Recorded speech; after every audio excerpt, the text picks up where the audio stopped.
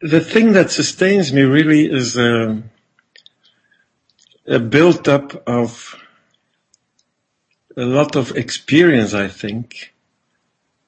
And it goes back to even pre-verbal stages of my life where I had like a direct relationship with nature. I guess in general, what sustains me is relationship. Mm-hmm, mm-hmm. So talking about the non-verbal and the very early and very raw relationship with nature, like being in your own world and then without a lot of stimuli. In a modern world, we can almost not imagine how that is. Mm-hmm. But I have had the luck, I call it luck now, to have been able to grow up in a very low stimuli environment. Mm. So it's still a memory in me, and whenever I need to find a real, let's say, flat or a zero point of departure, I go to nature. Mm-hmm. Because that, it's a strong sense that I belong to that.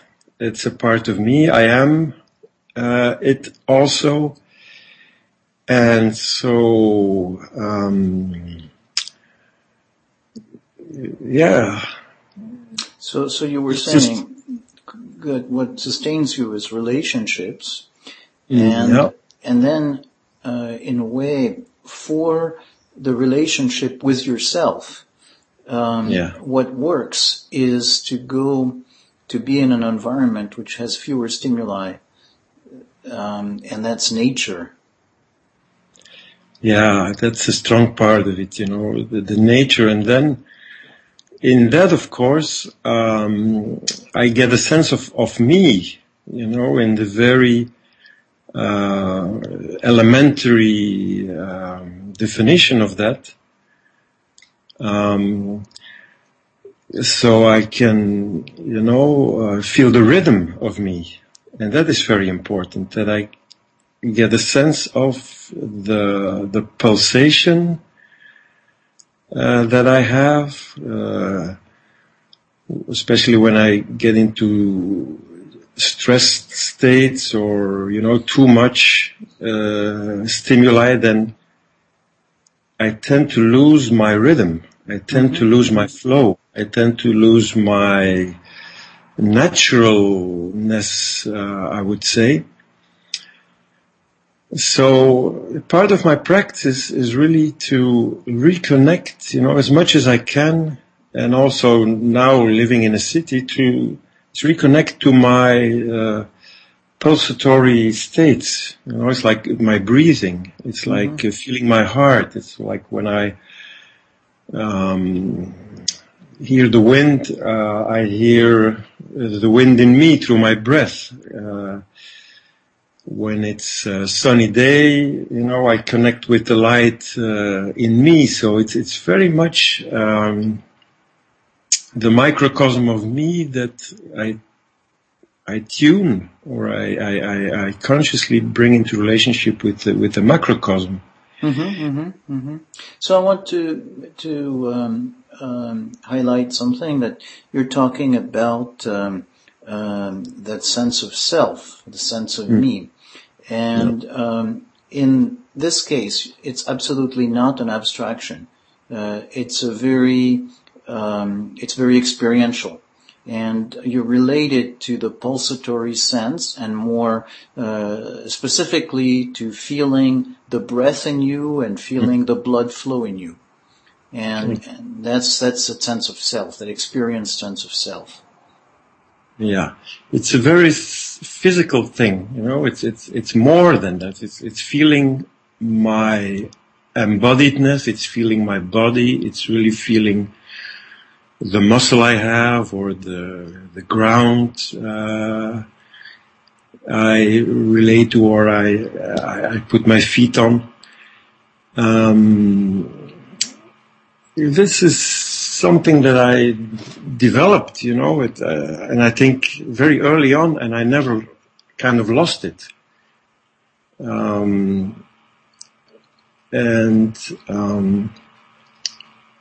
Just being able to sense myself on a physical level is what keeps me going, and to be able to slow down, to be able to go to my own rhythm. And then I talk about that comes to the relationship then with other people. That many times they are not so tuned into themselves, or they're not so embodied. And then more than it takes then some more effort for me to really allow myself to just be with my own pulsation. So we're talking about you're talking about some very specific things again, and you mentioned the feet, you mentioned the breathing, so what else? What is your repertoire, to help you get to reconnecting with your sense of self? It's in a larger sense, the orientation I need with what is traditionally known as the 4 directions. Lessons I learned from religious traditions or mythological traditions like Druidism or like the Native American teachings. They always talk about the 4 directions and the lessons that you get from there. So I try to see whatever comes to me, like now we sitting in front of each other, to see that as a lesson. What can I get out of it? How is it enriching me? How is it challenging me? How do I reorganize myself with that direction? So things can come from above, they can come from below, and from all sides. So just being able to have this orientation, also the seasons. What season are we going into? Now it's summer. Now we're going to Indian summer. Now the fruits are ripe. The lesson now for me is to take time to eat the fruit, to get in tune with the mellowness of life, with my own mellowness.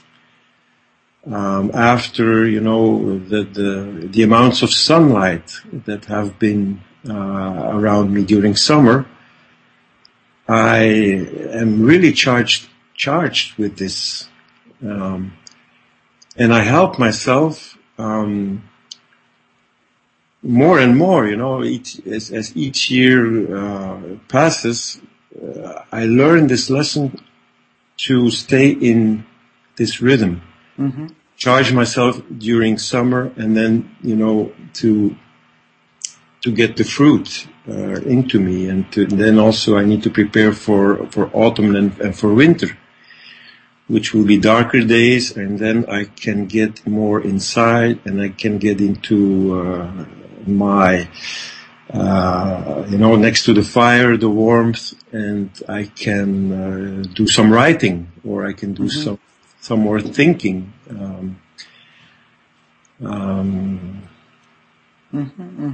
So that's me, and then of course the people that are living around me, my family and friends, they have to also be prepared that I have this certain rhythm and I have my needs in that. So sometimes when people in my family, they want to go out and I want to stay in, it's like it can become a conflict. But then in a way, really staying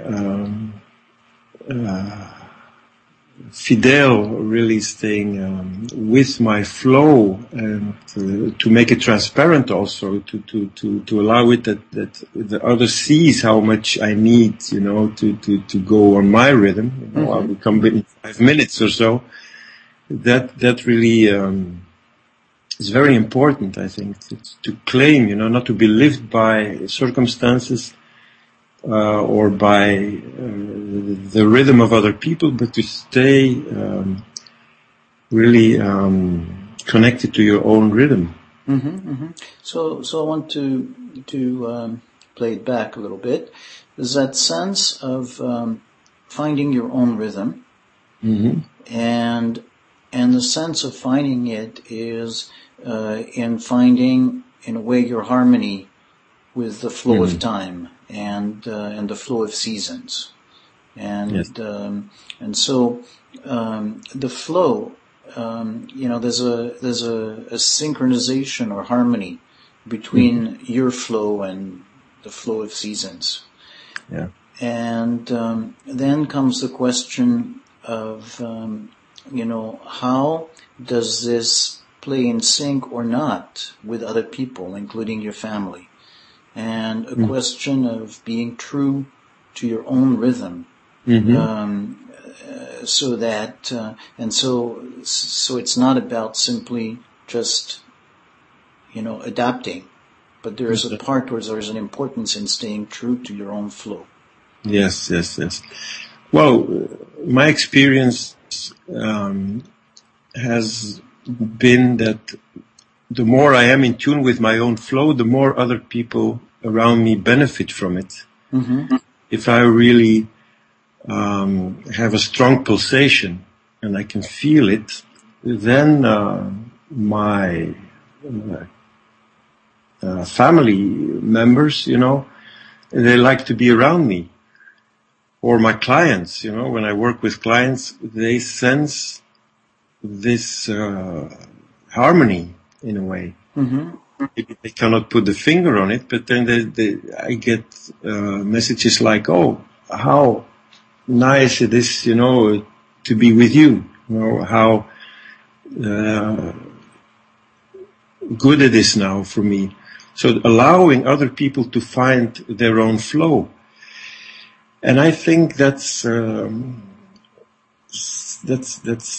some level, that's what I'm always doing. Whenever I'm with somebody, to harmonize my flow with the flow of the other person. So talking, for instance, and hearing the resonance of the voice, and moving in a certain way,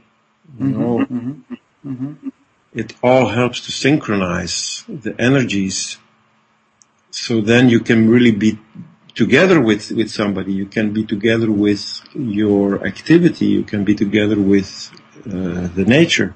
Yeah. So there's a very concrete part when we're talking about synchronizing, harmonizing.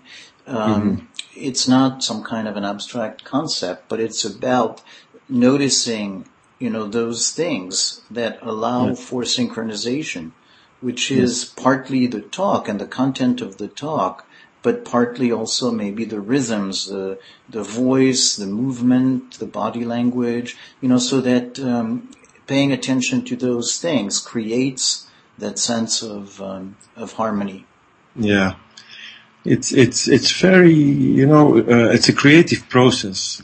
Because sometimes I can sit with friends and then, when you come into a group, where are you going to sit, what's the place you're going to take, so that you can kind of harmonize with the unity that has formed already. And I try to be aware of these kinds of things, maybe I want to change places, maybe I want to sit closer, or I want, to give you a little bit more space, or I want to give me a little bit more space.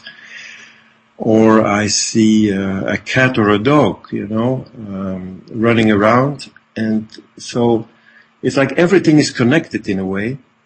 And I need to know my place. I need to to be in tune enough with the people and the situation now to be able to harmonize. I could also, of course, change the harmony into a little bit of chaos. That's nice also. If something gets boring or if something gets, we need to move a little bit. We need to move the energy a little bit. So then I can become more confrontative, or I can become more, ticklish or playfully challenging the situation.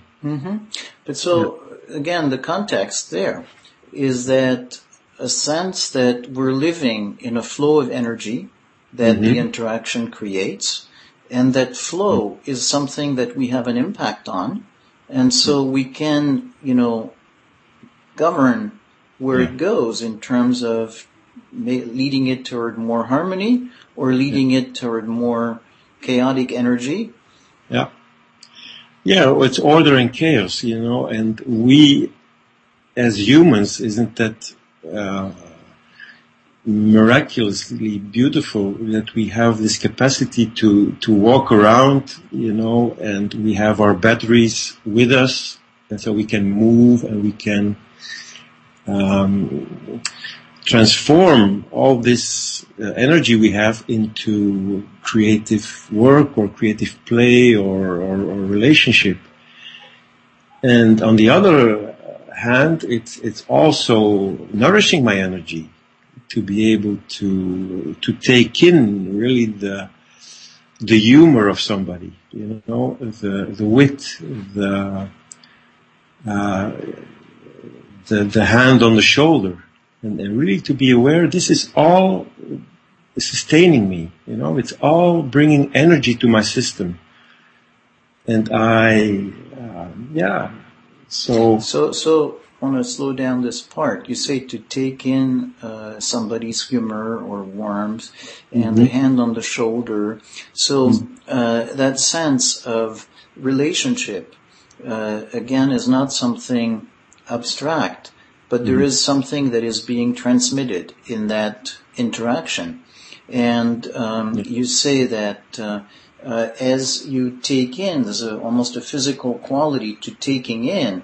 There's something that's being transmitted of this person's humor or warmth or energy in general way that gets to you and that feeds you and nurtures you. Yeah, and that also becomes a very concrete thing that I can sense. I can feel some changes in my cellular environment, if you want, because I feel an expansion in me when, the connection I get with that, for instance, the hand on my shoulder, it's a good connection. So I want to go towards it because it's something very, I need. Who doesn't need to be touched, or who doesn't need to receive warmth, or who doesn't need to receive a smile? So all these come into my senses, and so it really appears to change my internal milieu. It's changing my genetic expression. It changed my all that I already have. It keeps me healthy also. It keeps me going. And I think, unraveling this mystery, it's also a mystery. I think there's, not that I'm looking so much for that, but I think there must be a secret for longevity in all this.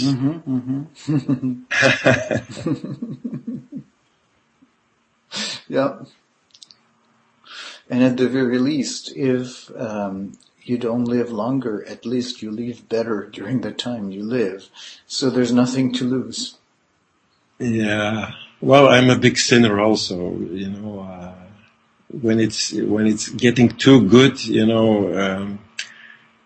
I can keep going also in the goodness of the good. So then I need to be able to digest all that I took in, you know, and that especially is about food, and it's about substances I take into my body, you know. It's a little bit too much alcohol, it's a little bit too much sugar, it's a little bit too much fat, you know. So I need to find moderateness, which is not very easy. But there also, you know, it's good to have these people around you that give you these signs, you know. Maybe it's enough, you know. Maybe now we can go to something else. Right. Yeah. So I realize how important it is that people are regulating me, and I realize how I am able to regulate other people. It's like the saying, and I like that saying, you know, that I heard from the American Indians. They say they circle into the center of their shield, you know, and the shield is like your life task, you know. It's what you become, you know, when you have fulfilled your full potential. But then they say, you know, you are a weaver of that shield, and you are the woven one. And then you are the dreamer, and then also you are the dream.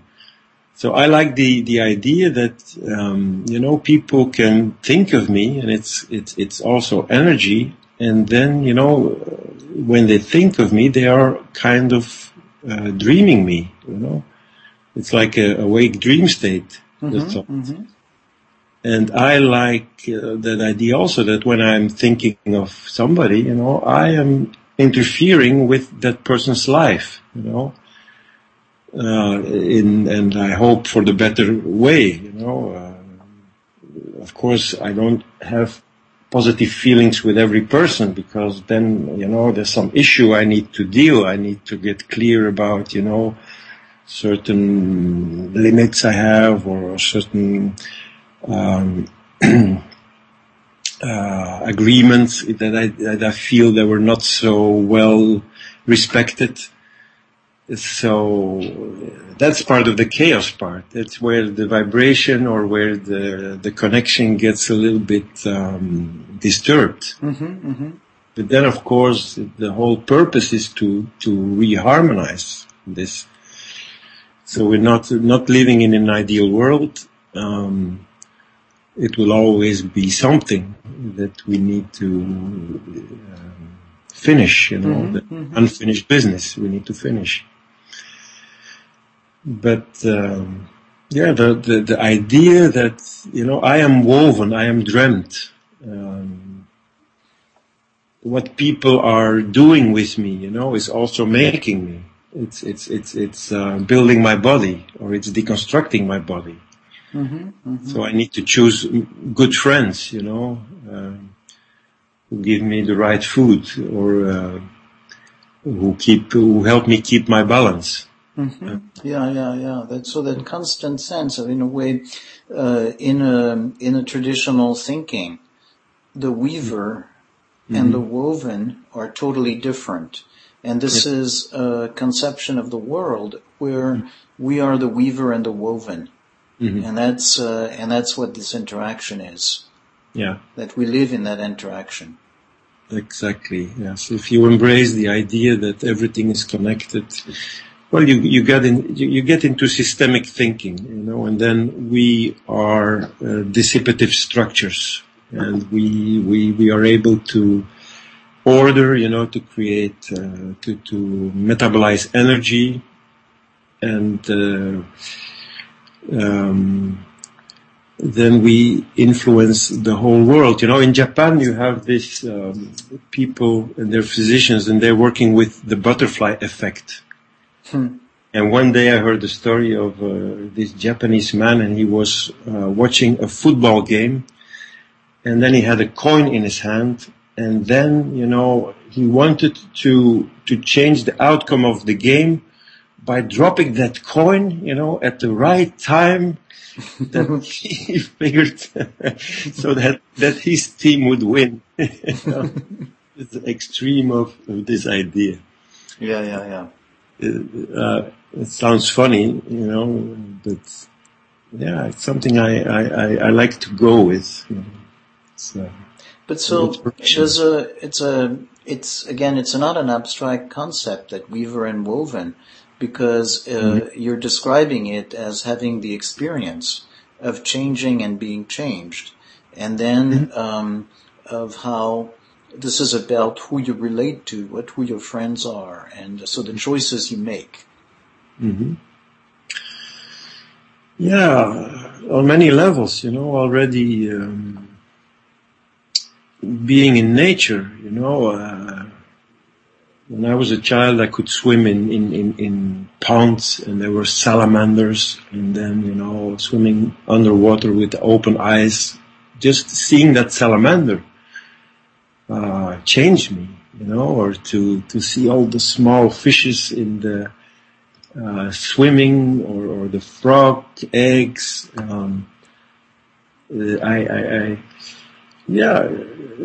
The next day was not, I was not the same person, and I literally could sense that, because I had learned so much, and I had been influenced so much by the salamander and by the frog eggs and by the fishes, that already on that level, that seemed to happen, I was not so conscious about it maybe when I was a child, but more I think about it, it really was there. So, and also with other people now on to this day, when I feel, I'm in a strong network, and I have several of those, and I feel I'm very lucky on that level, that, whatever people are telling me, or they are, sending me even as like an article, I can take it in. It changes me, and this person was thinking of me. Why does a person send me an article about a certain subject? Say, oh, it's an accident. No, this person was thinking of me. And then I get this article, and I get to read it, and I say, oh wow, now I learned so much. And it fits into my path in a way. It makes me, it weaves me. And somebody dreamt of it. So, the word dreaming in that sense might be a little bit different from the way we use dreaming in everyday language. So maybe can we talk a little bit more about that? Well, maybe let me try to talk about dreaming in everyday life as we usually understand it. And this is something that happens during the night when you have your eyes closed and you're into a deep, unconscious realm.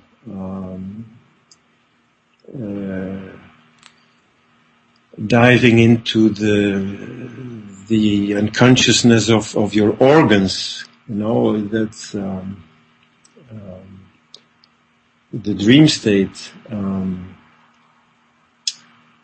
That there, the images from your unconscious come up, and the conflict that you have in your organs, in your intestines, they reveal as dreams.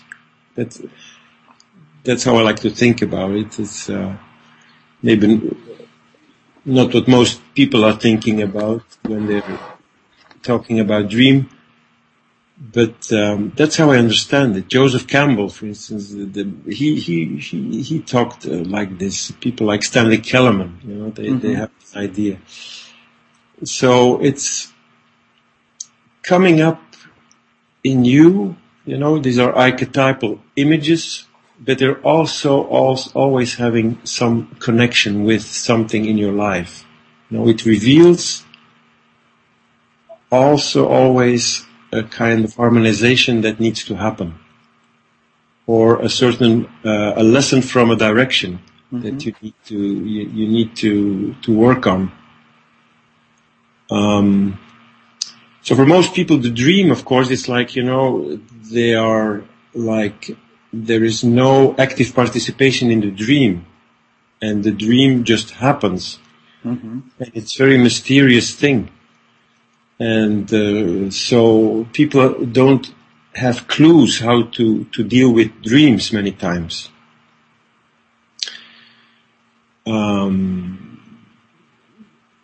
But in a way, if you look deeper into that world of the dream, it has all the possibilities for growth, for harmonization. And then, for me, then there's only a small step to the awake dream. Because the awake dream also comes from a place in me that I don't know which one it is. It's some organ, it's some part of me, like my stomach or my intestines. And then it's a gut feeling, some people say. It comes from the gut. And then it's like, it's almost also like a dream. Are you following that? So what I'm hearing is the analogy with, in a way, some way of highlighting the unfinished business, so that we can stay in the presence of the unfinished business and have a sense of going toward completion. And so in the traditional dream, it happens in the dream, like a little movie, type thing that we experience. But in the awake dream, it can be that sense that we can get, say, from the stomach, from the gut, but it's going to essentially have that same function of manifesting the unfinished business in a way that we become conscious of it and it can unfold. Yes, that we become conscious of something, and that this consciousness is also about a larger consciousness. It's a transpersonal consciousness, I believe. It ties or it weaves yourself into the bigger web of life. Because in your dream, in your awake dream or in your night dream, it's about the other, it's about some force, so to be conscious about this in yourself is enlarging your world in a way. Yeah. So in a way, it's like both intensely personal and highly transpersonal. And the same way as the dream itself is highly personal about your life, but at the same time is connecting to archetypes. So that sense of really deeply in and enlarging, expanding. Yes. And I like what you say about the personal. It's also personal because you have this unique body, and I have my unique body, and I have my path, with his body. I have to do my path with his body.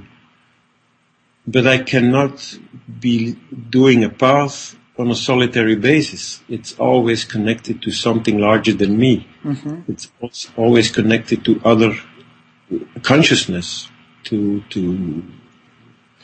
life, to even if I'm in the desert, and there are rocks in the desert, the sand in the desert, it's also related to the consciousness of the sand and of the stones. But it brings me to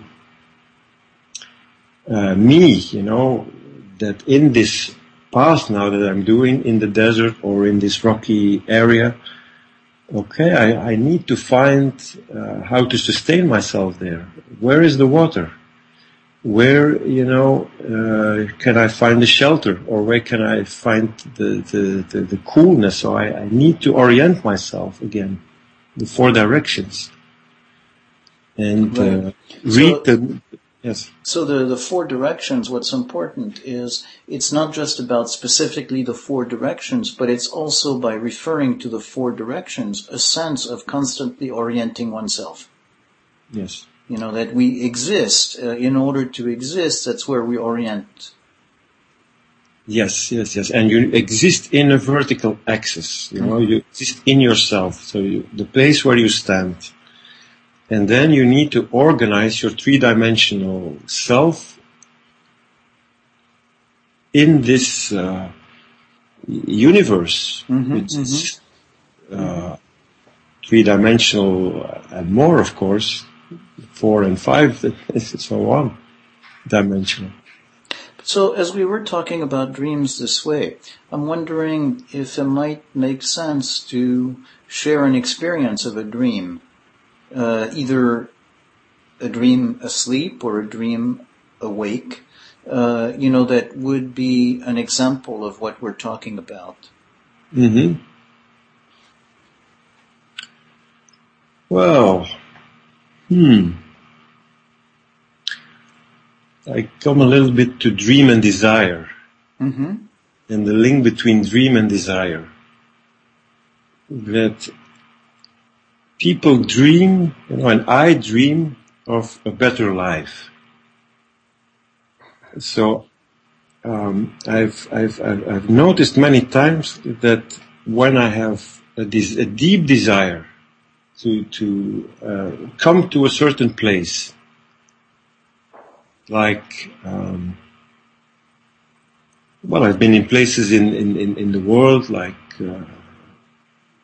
where I've never been, but just being with the desire and dream myself, start to dream. How would it be if I am going to that place, like Israel or like, some desert area in Iran or in, some place, even in Belgium where I live, to find a spot that is unspoiled, that is like wild nature in a way. So just to stay with that as something that is ripening, it's a dream, it's a desire, and then to stay with that and to be aware of the messages that come, then dreams come true. So I get to places. I expand my work. I expand my world. If I want more work, I will have more work because I dream it. If I want, more students, I dream it, and then they are there. If I want to, it's more difficult with apples though. With my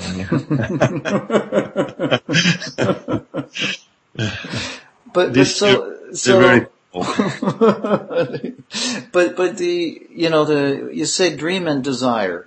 So literally, it's like it's wanting something. So I dream of something is a phrase. I want something. I desire something very much, and so you're staying with that dream.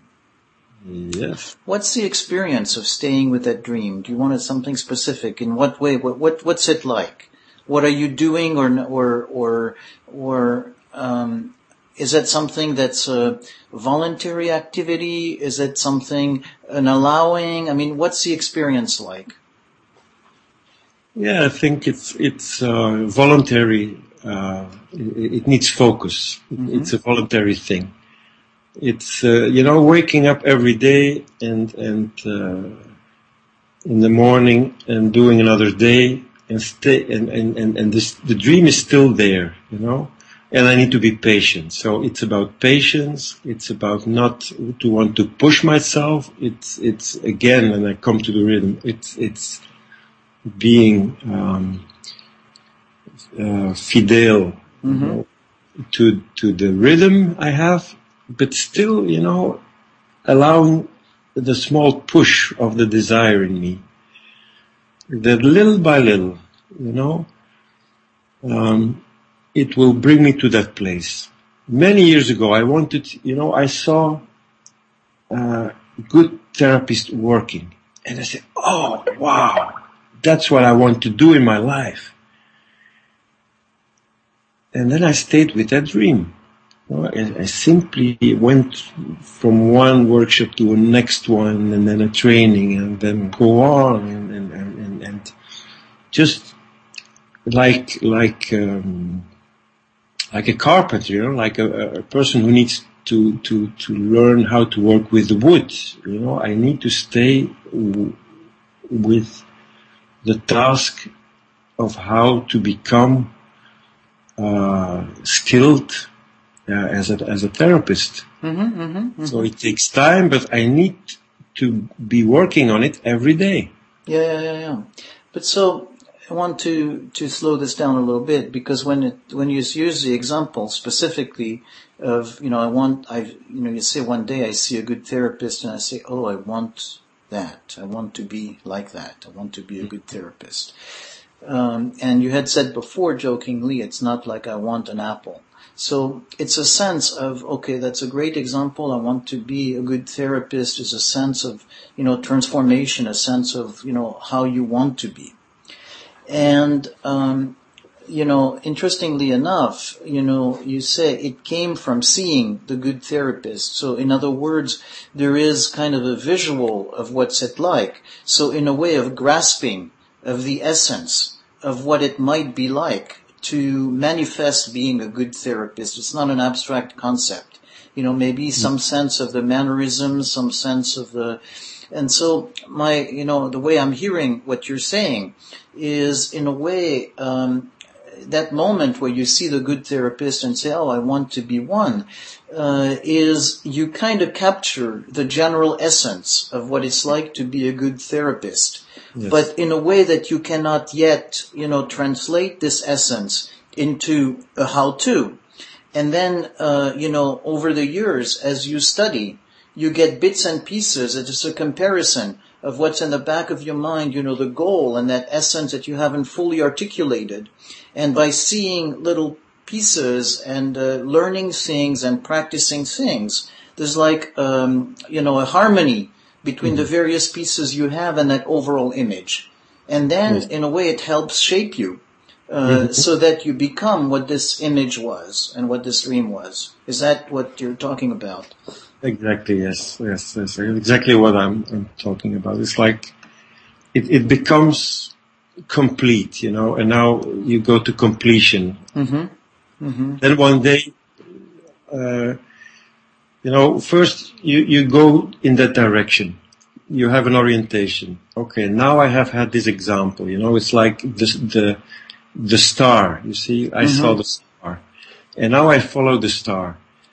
And then I will get to a place where, I will like have the revelation, that, oh, now I have become it. Now it's me. And then of course it's me in a young stage.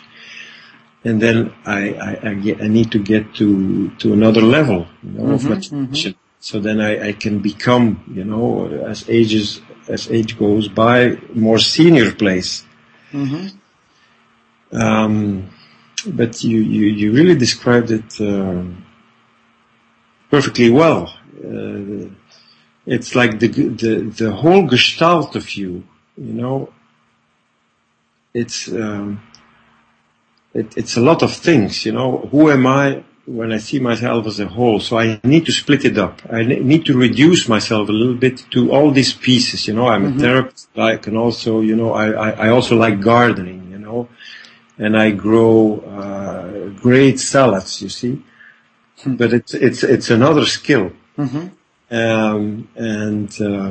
But both need my focus, and I need to see. So for the salads I grow, for instance, these, then I have to look to the lineage of my grandparents and see how they worked with the tools to work the earth and to grow the salad. So the lessons, I am a multitude of possibilities, and I need the examples, and then through these to the examples, I also make them virtual. It becomes like a memory, it's like a virtual memory. And with that memory, it still comes up now when I grow my salad. I see my grandfather, growing salad. So it's still there. And if my salad is not so good, then I need to refer to my grandfather, what is it that I didn't do that now this time my salad is not so, well. So there is in that something about, in a way, you could say there is also an ongoing dialogue with either, we can call it an archetype, because it's the archetype of the ancestor or the grower, or not so much an archetype as a very specific person and an emotional connection that there is there, or maybe the combination of both. But a sense of, in a way, it's living in a world where there is a very deep relationship with, with history or personal history, people. So it's a very rich world. It's very rich, and it's a world that has proven to be able to sustain itself. It's a world that has been able to do this through solidarity, through working together. When there is a flood and the water is in the house, to work together to build the dikes and to keep the water out. To get the right seeds from, the community to make the plants grow, etc., etc. So it's really a web, and the web always existed. And the web for me goes way, way, way, way back. Of course, it's my grandparents I've known, and they represent an archetype of the grower, etc.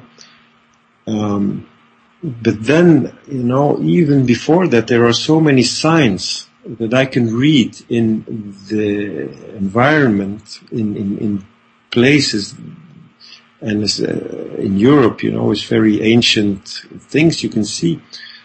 We have the menhirs, we have the places where 3,500 BC people were doing, amazing things. To be able to read the stars, to be able to understand the sign of the Big Bear, that they could, map with menhirs on the earth. So these are all lessons, that again and again, this is a red thread, from the old times to this day. What people are doing is to read the macrocosm and to bring it into their own microcosm. So to make a conscious part of the creational forces. So to be in tune with these constellations, like the stars and the rhythm of the planets, etc.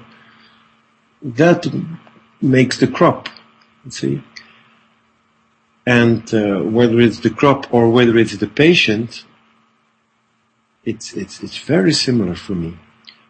It's like, when I look into the other person's life, where did the connection break? Where did you lose your memory? Where have you forgotten to read the signpost?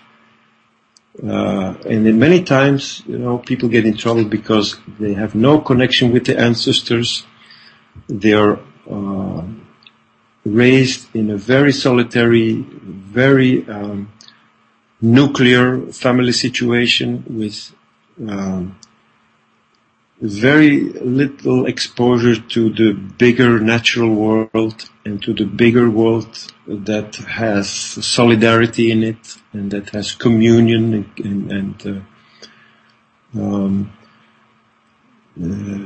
like field work, really feeling the field and the people working there.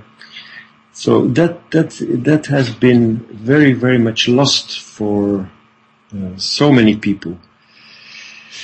And if I have another dream, if I have another push in me, it's to help this, reseed in the world, in a way. Mm-hmm. It's a big vision, if you want, but it's giving me a strong sense of satisfaction to be able to mean just a little bit there, mm-hmm. For myself, for my neighbor, for my client, for so many people, my family, to share the richness that life has, to really tell the stories of the good life, and to find inspiration of the good life. It's very simple in a way. It's the wood and it's the fire. Let's go and sit closer to the fire so that we hear each other better. Mm-hmm. Yeah. So that sounds like a great place to stop for this. What do you think? Or do you want to add something else? Well, I think I try to say essential things.